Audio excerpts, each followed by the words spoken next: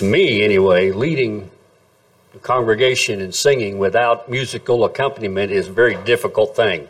So I appreciate her soldiering on through that. Turn with me to the book of Habakkuk. And yes, there is an Old Testament book called Habakkuk. Habakkuk is one of the 12 minor prophets. The major prophets being Isaiah, Ezekiel, and Jeremiah. And when it's called a minor prophet, we need to understand what's meant by that. The prophecies and the prophets themselves and the minor prophets were no less than the major prophets. The only reason they're called the minor prophets is because their books are shorter. That's the only reason. So don't get the idea that their prophecies are any less important than those of Isaiah, Jeremiah, and Ezekiel. So in the book of Habakkuk, we're going to begin, and it's only 3 chapters. We're going to preach through this book. And in reading the book of Habakkuk and listening to the prophet and to God's words and responding to him, the more it becomes clear that the human condition was much the same then as it is now. You know, Solomon said that there is nothing new under the sun. The human condition is the same. And the prophet, we're going to find, he was heartbroken over the sins of his nation. And so he cries out to God. And the book of Habakkuk declares the judgments to come upon his nation. Habakkuk had a burden. And it was the sins of the people of Israel or the people of Judah that led to Habakkuk's broken heart. He looked across his nation, and we're going to talk about in a minute some of the things that were going on. And one of the reasons I wanted to preach through this book was because the political, the societal, the everything, the climate of Habakkuk's day very much mirrored our own in where we live today. All right? So in verse 2, let's read the whole chapter, all 17 verses. The oracle that Habakkuk the prophet saw. O Lord, how long shall I cry for help, and you will not hear? Or cry to you violence, and you will not save? Why do you make me see iniquity? And why do you idly look at wrong? Destruction and violence are before me, strife and contention arise. So the law is paralyzed, and justice never goes forth. For the wicked surround the righteous, so justice goes forth perverted. Look among the nations and see. Wonder and be astounded. For I am doing a work in your days that you would not believe if told. For behold, I am raising up the Chaldeans, that bitter and hasty nation, who march through the breadth of the earth to seize dwellings not their own. They are dreaded and fearsome. Their justice and dignity go forth from themselves. Their horses are swifter than leopards, more fierce than the evening wolves. Their horsemen press proudly on. Their horsemen come from afar. They fly like an eagle swift to devour. They all come for violence, all their faces forward. They gathered captives like sand. At kings they scoff, and at rulers they laugh. They laugh at every fortress, for they pile up earth and take it. Then they sweep by like the wind and go on, guilty men, whose own might is their God. Are you not from everlasting, O Lord my God, my Holy One? We shall not die. O Lord, you have ordained them as a judgment, and you, O rock, have established them for reproof. You who are of purer eyes than to see evil and cannot look at wrong, why do you idly look at traitors and remain silent when the wicked swallows up the man more righteous than he? You make mankind like the fish of the sea, like crawling things that have no ruler. He brings all of them up with a hook. He drags them out with his net. He gathers them in his dragnet, so he rejoices and is glad. Therefore, he sacrifices to his net and makes offerings to his dragnet. For by them he lives in luxury, and his food is rich. Is he then to keep on emptying his net and mercilessly killing nations forever? So evidently the prophet Habakkuk had looked at the sins of his nation, and it burdened him, and he's obviously been crying out to God for some time, asking God, what are you going to do? How long are you going to look at what's going on in our nation today? And God, how long are you going to let this go on? And he was perplexed, and he didn't understand, God, why don't you do something? And as we're going to see, God says, oh, I'm going to do something. And he said, but you're not going to believe what it is, because it's going to be not what they expected. We see a perilous situation. Everywhere Habakkuk looked, he saw violence, he saw civic injustice, he saw iniquity everywhere. Sound like any place you know? The sinning just seemed to go on and on, generation after generation, and the prophet Habakkuk was sick of the sight of the wrongdoing, and he was fearful of what it was going to bring.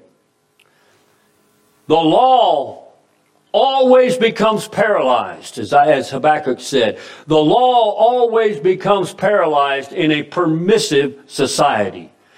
Ladies and gentlemen, we live in that permissive society today in America. And the law is always paralyzed. And all we have to do is look around in our own nation. A permissive society redefines sin. A drunkard becomes an alcoholic. Adultery becomes an affair. Doesn't it sound better? This is what we've done. Sodomy becomes an alternate lifestyle. And this always happens in a society that is permissive, that sets aside God's laws, and sins that would have outraged our fathers are tolerated today in the name of personal and civil rights. And you and I should be outraged at this.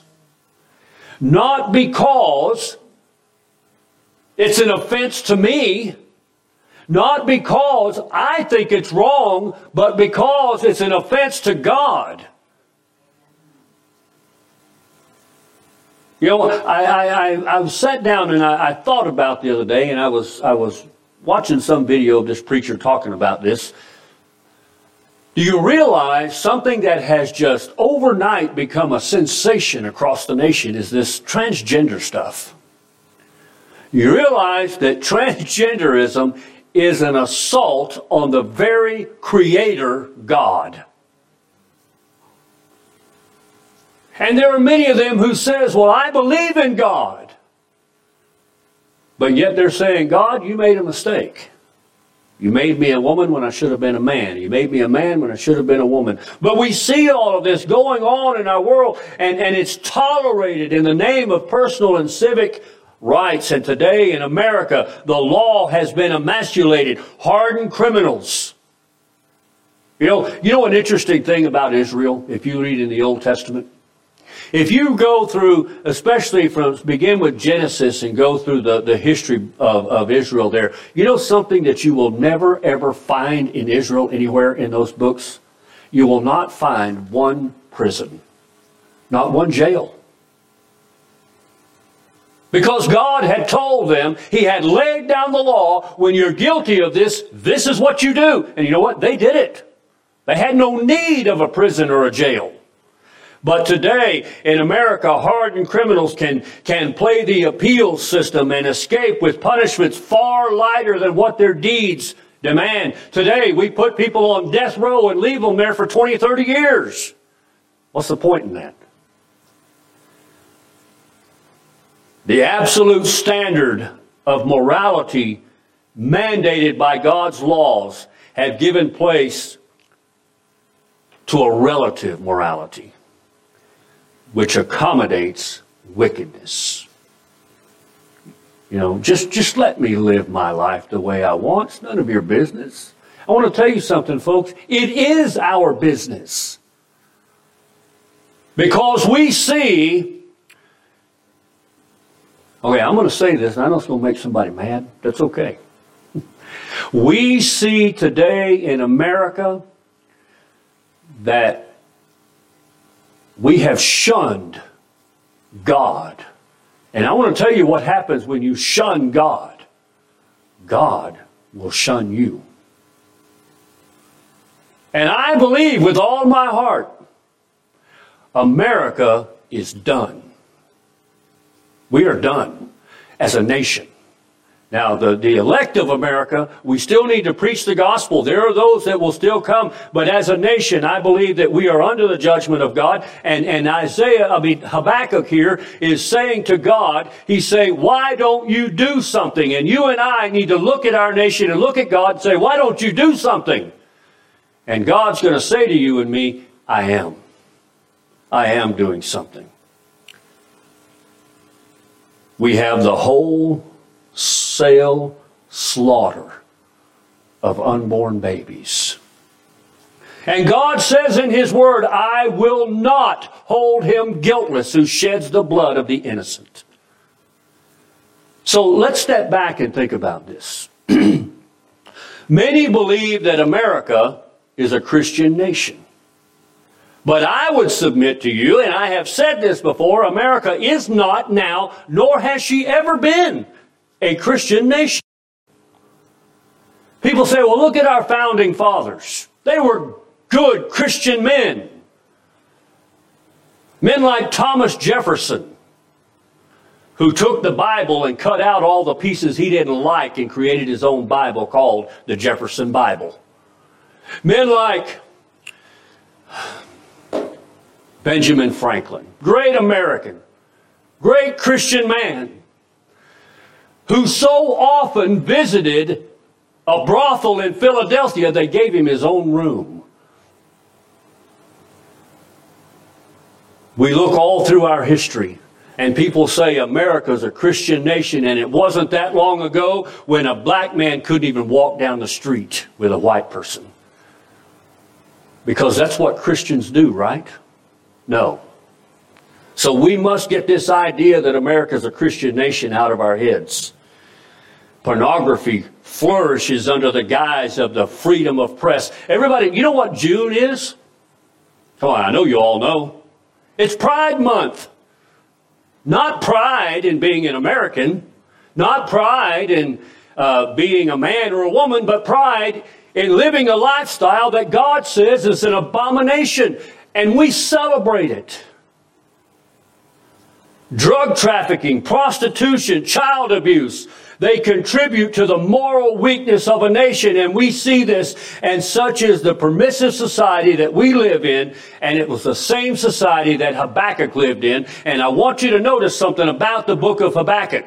When Habakkuk cries out to God, God does not say, Habakkuk, you go and call the people to repentance. Call the people to pray for revival. He doesn't say that. When Habakkuk cries out to God, says, God, what are you going to do? God says, I'm going to judge you. That's what I'm going to do. You know, it's interesting that Habakkuk was a contemporary of the prophet Jeremiah. They were both prophesying in the same time. Habakkuk was in Judah and Jeremiah was in Israel, and Jeremiah was crying out to the people, and he was telling them exactly what God tells Habakkuk. He said, I'm bringing the Babylonians or the Chaldeans. They're going to attack you. And Jeremiah told the people, he said, when they get here, you submit to them. And the patriotic Israel said, we will never do that. And they threw Jeremiah in prison.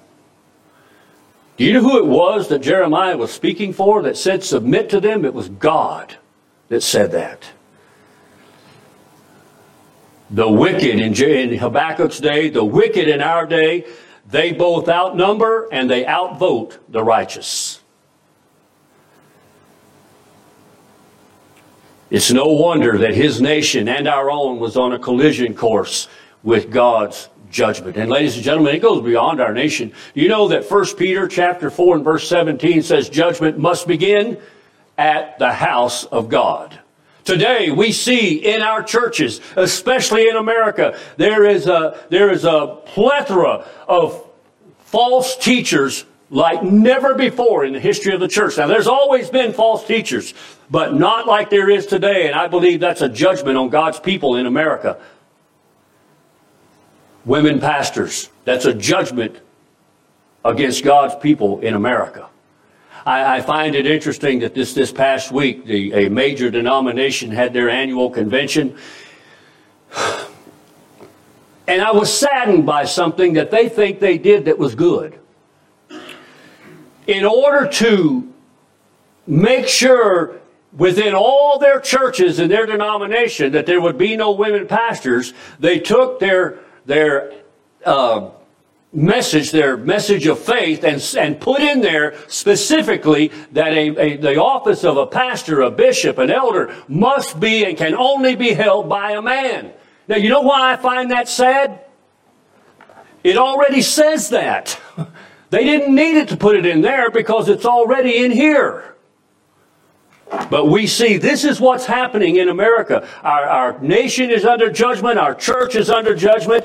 And I want to tell you something, folks. I cannot find anywhere in this Bible where God ever began judgment on a nation and then stopped before it was completed. Nowhere. Verses 5 through 17, we see the coming judgment. God answers Habakkuk. Habakkuk said, God, how long? How long are you going to put up with this? How long are you going to quit looking at this? And God says, I will answer you. Now, likely Habakkuk had expected God to send a revival, as he had in Josiah's day. But instead, God says, I'm going to send judgment. Not only is God going to send judgment, which Habakkuk probably said, okay, I get that. But when God told him how he was bringing that judgment, I think Habakkuk stood there speechless and said, you're going to do what? You see, Habakkuk was told to tell the people to look at the heathen nations. The Jews had become as bad as everyone else. But the Jews would not believe what they were told. And many in our churches today, concerning the judgment and the wrath of God, will not believe what we've been told. The Jews had persecuted, as I said, Jeremiah for telling them to submit to the Chaldeans. And these were the words of God. And we say, you know what, I'm a proud Israelite, I'm a proud Jew, and I will never bow down to any other nation. I will never give in to any other nation. And God says, yes, you will. Does God say the same thing to you and me today? Verses 6 through 11. He talks about the success of the Chaldeans. Habakkuk was giving a prophetic vision of the Chaldeans marching into Israel. The Chaldeans were extremely destructive. When they left there, they left Jerusalem and the temple in complete ruins. And here's going to be Habakkuk. He says, God, when are you going to do something? And God says, I am going to do something. Here's what I'm going to do. And Habakkuk says, wait a minute, God, the Chaldeans are worse than we are. And God said, I know. Do you realize that the fact that the Chaldeans were even more evil, more wicked than the Israelites, and God used them to judge the Israelites, that just intensifies the judgment?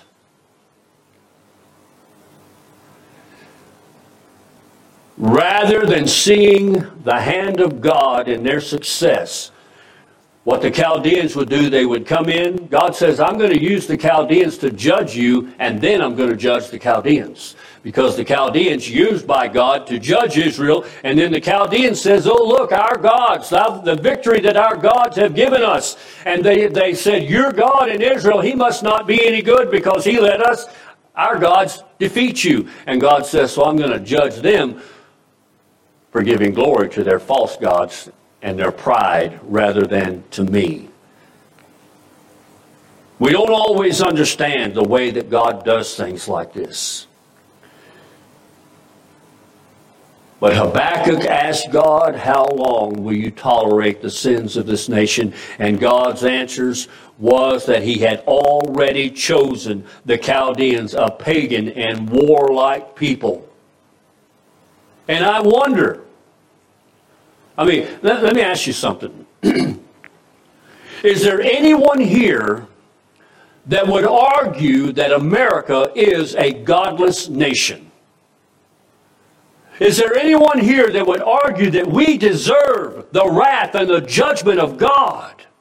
I remember several years ago, I believe it was Billy Graham, who said, you know, if God does not judge America, he owes Sodom and Gomorrah an apology.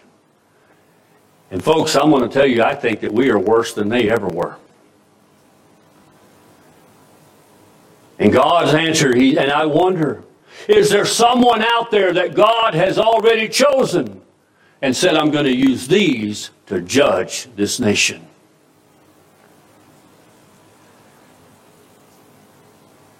And Habakkuk was astonished at this. As I said, the Chaldeans were more wicked than the Jews had ever thought about. In verse 12, Habakkuk says, are you not from everlasting, O Lord, my God, O my Holy One? He says, God, are you not the holy and righteous God of all the earth? He admitted that from God's perspective, God had a wider view of this that most could not see. And the prophet understood that God's holiness calls for punishment of sinful Judah. But he couldn't understand how God, a holy God, could use the sinful Chaldeans to do this. And listen, you show me someone who tells me that America is a Christian nation, that America does not deserve the judgment of God, and I will show you someone that has no idea of the holiness of God.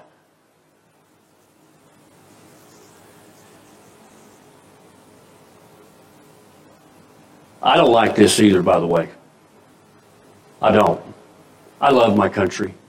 I thank God every day that he allowed me to be born in this nation. But folks, this nation is on a downward spiral, and we have allowed it to happen. But what God had in mind was not the complete destruction of his people, but the discipline of his people. That's why Peter says judgment must begin at the house of God. You see, God judged the nation of Israel throughout the Old Testament much harsher than he did the other nations. You know why? Because they were his. You know why God will judge the church much harsher? Because we are his. But we are judged and we are disciplined. And although the prophet could not fully comprehend the sovereign workings of a righteous God, he expressed his complete faith and trust in what God was doing. He said, God, I don't understand this. I don't know why you would use such an evil person, evil nation to judge your people. But God, I know you're God. And I'm going to trust you. I'm going to trust, God, that you know what you're doing. And under the faithful hand of God, Habakkuk realized that the Chaldeans were coming not to annihilate, but to correct.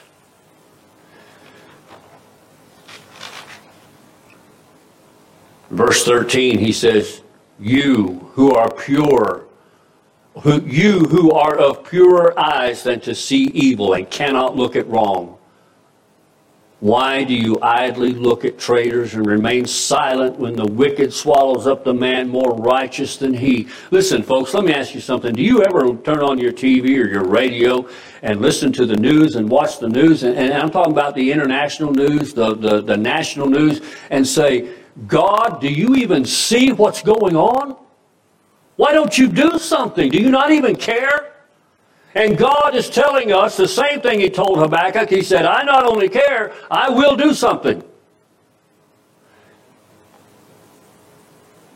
A simple declaration of God's character, you are too pure to look upon iniquity, is followed by a seeming denial of God's character when he says, you plan to use an evil people to judge us. To Habakkuk, the prophecy made absolutely no sense. In verses 14 through 17, he says, the Chaldeans treated men as though they were just fish to be hauled away. So Habakkuk was troubled. The whole first chapter of this prophecy is concerned with his ever-increasing perplexity at what's going on.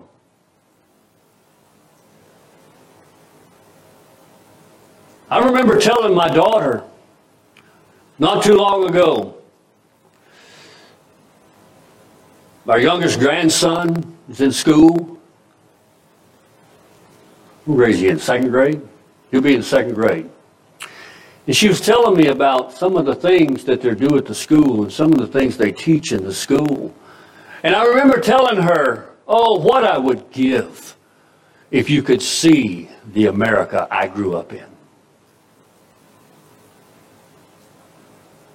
If he could experience the America that used to be. But folks, that America's gone. And I want to tell you something, it's not coming back. I thought for a long time it might, but it won't. It won't come back. And like Habakkuk, there are times when I have been perplexed. I mean, is it fair?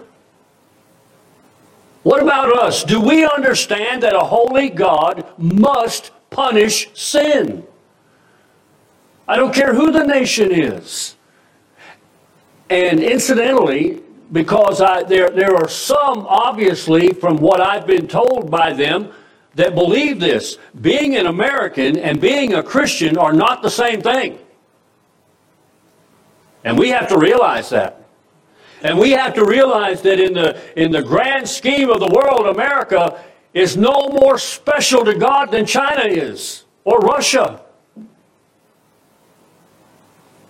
As a matter of fact, as far as I can tell from the Bible, from God's Word, when all is said and done, there's only one nation that is guaranteed to still be here, and that's Israel.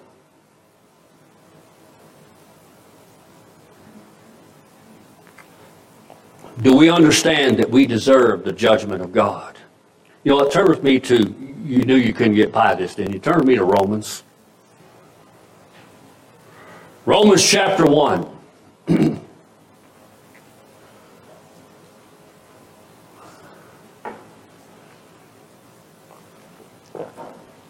Romans chapter 1, we'll begin reading with verse 18.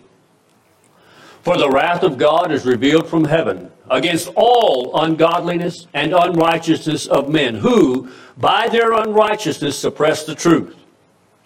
For what can be known about God is plain to them, because God has shown it to them. For his invisible attributes, namely his eternal power and divine nature, have been clearly perceived ever since the creation of the world, in the things that have been made, so they are without excuse. For although they knew God, they did not honor him as God or give thanks to him, but they became futile in their thinking, and their foolish hearts were darkened. Claiming to be wise, they became fools, and exchanged the glory of the immortal God for images resembling mortal man in birds and animals or creeping things.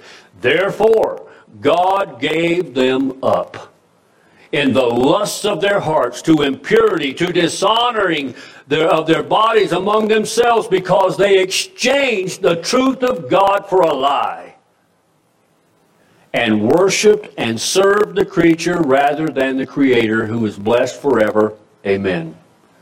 For this reason, God gave them up to dishonorable passions, for their women exchanged natural relations for those that are contrary to nature. And the men likewise gave up the natural relations with women, and were consumed with passion for one another, men committing shameless acts with men, and receiving in themselves the due penalty of their error. And since they did not see fit to acknowledge God, God gave them up to a debased mind, to do what ought not to be done.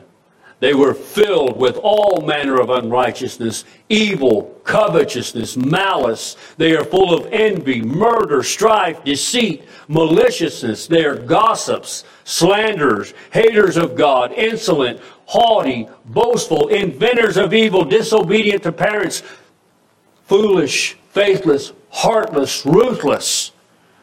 Though they know God's righteous decree that those who practice such things deserve to die, they not only do them, but give approval to those who practice them.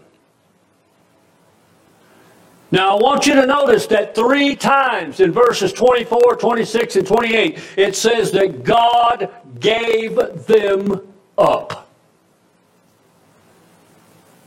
Now that applies to individuals. But I want to tell you something, folks, it applies to nations as well.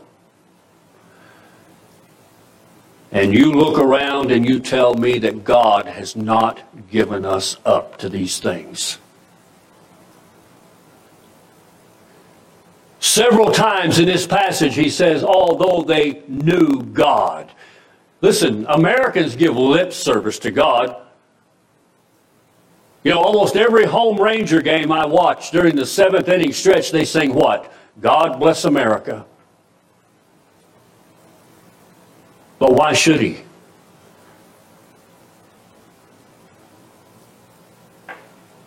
And as unbelief and immorality intensifies within our own nation, God's wrath, Paul says, is already being revealed.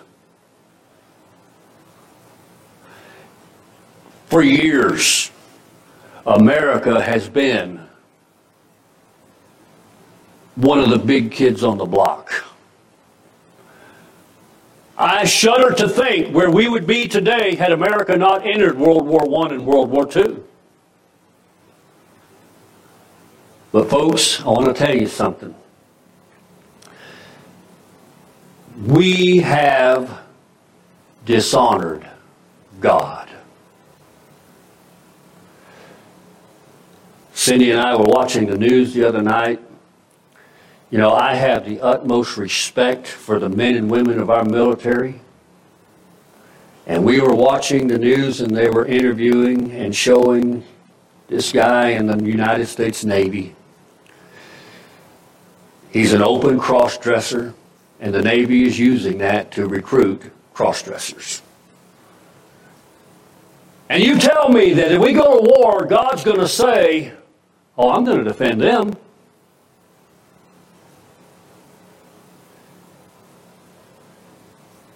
America has become a laughingstock in the world. Turn on some foreign news. Watch the news from England or watch the news from Australia. They really make fun of us. And listen, folks, it's not because, let me tell you something, the downfall of America is not because of who's in that White House. Because they're evil on both sides. They all have an agenda. We're evil and judgment of God has come and America is falling because we have tolerated the things that God says are sin. We've redefined these things. We've explained away these things. Can God revive us? Sure He can. He sure can. He can hear the prayers of His saints. But I tell you, there are 2 instances I know of in the Bible. One is found in Jeremiah chapter 7. Where God declares that the people are so evil.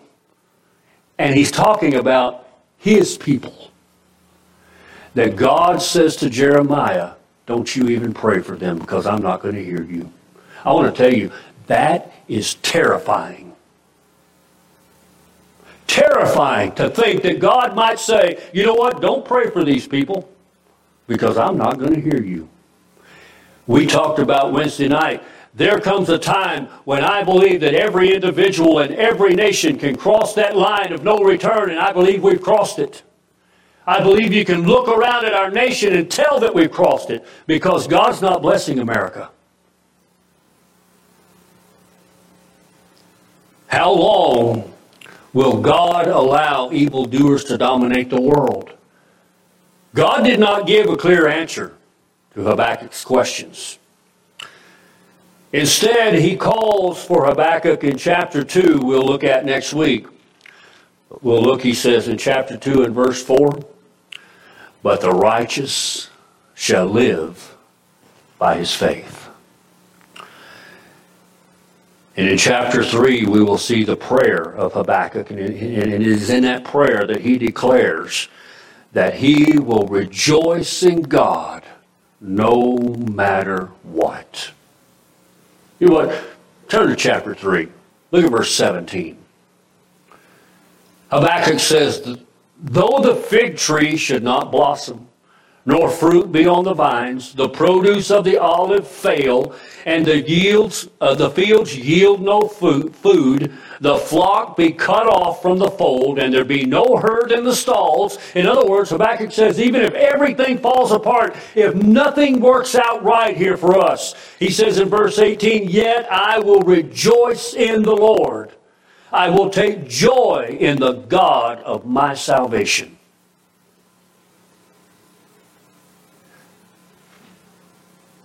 You and I need to pray. We need to pray not only for our nation, but when we pray for the nation, we need to pray what Jesus taught us. Your will be done. We need to remember that our prayers are not to make our life more convenient. Our prayers are not that God would make America great again. Our prayers should be, God, do what will glorify your name. That should be our prayer. And as someone has well said, God will be glorified in our salvation, or he will be glorified in our destruction. But he will be glorified. Let's pray. Father, Lord, as we come to you this morning, our hearts are heavy for our nation today, God, just as Habakkuk's was for his.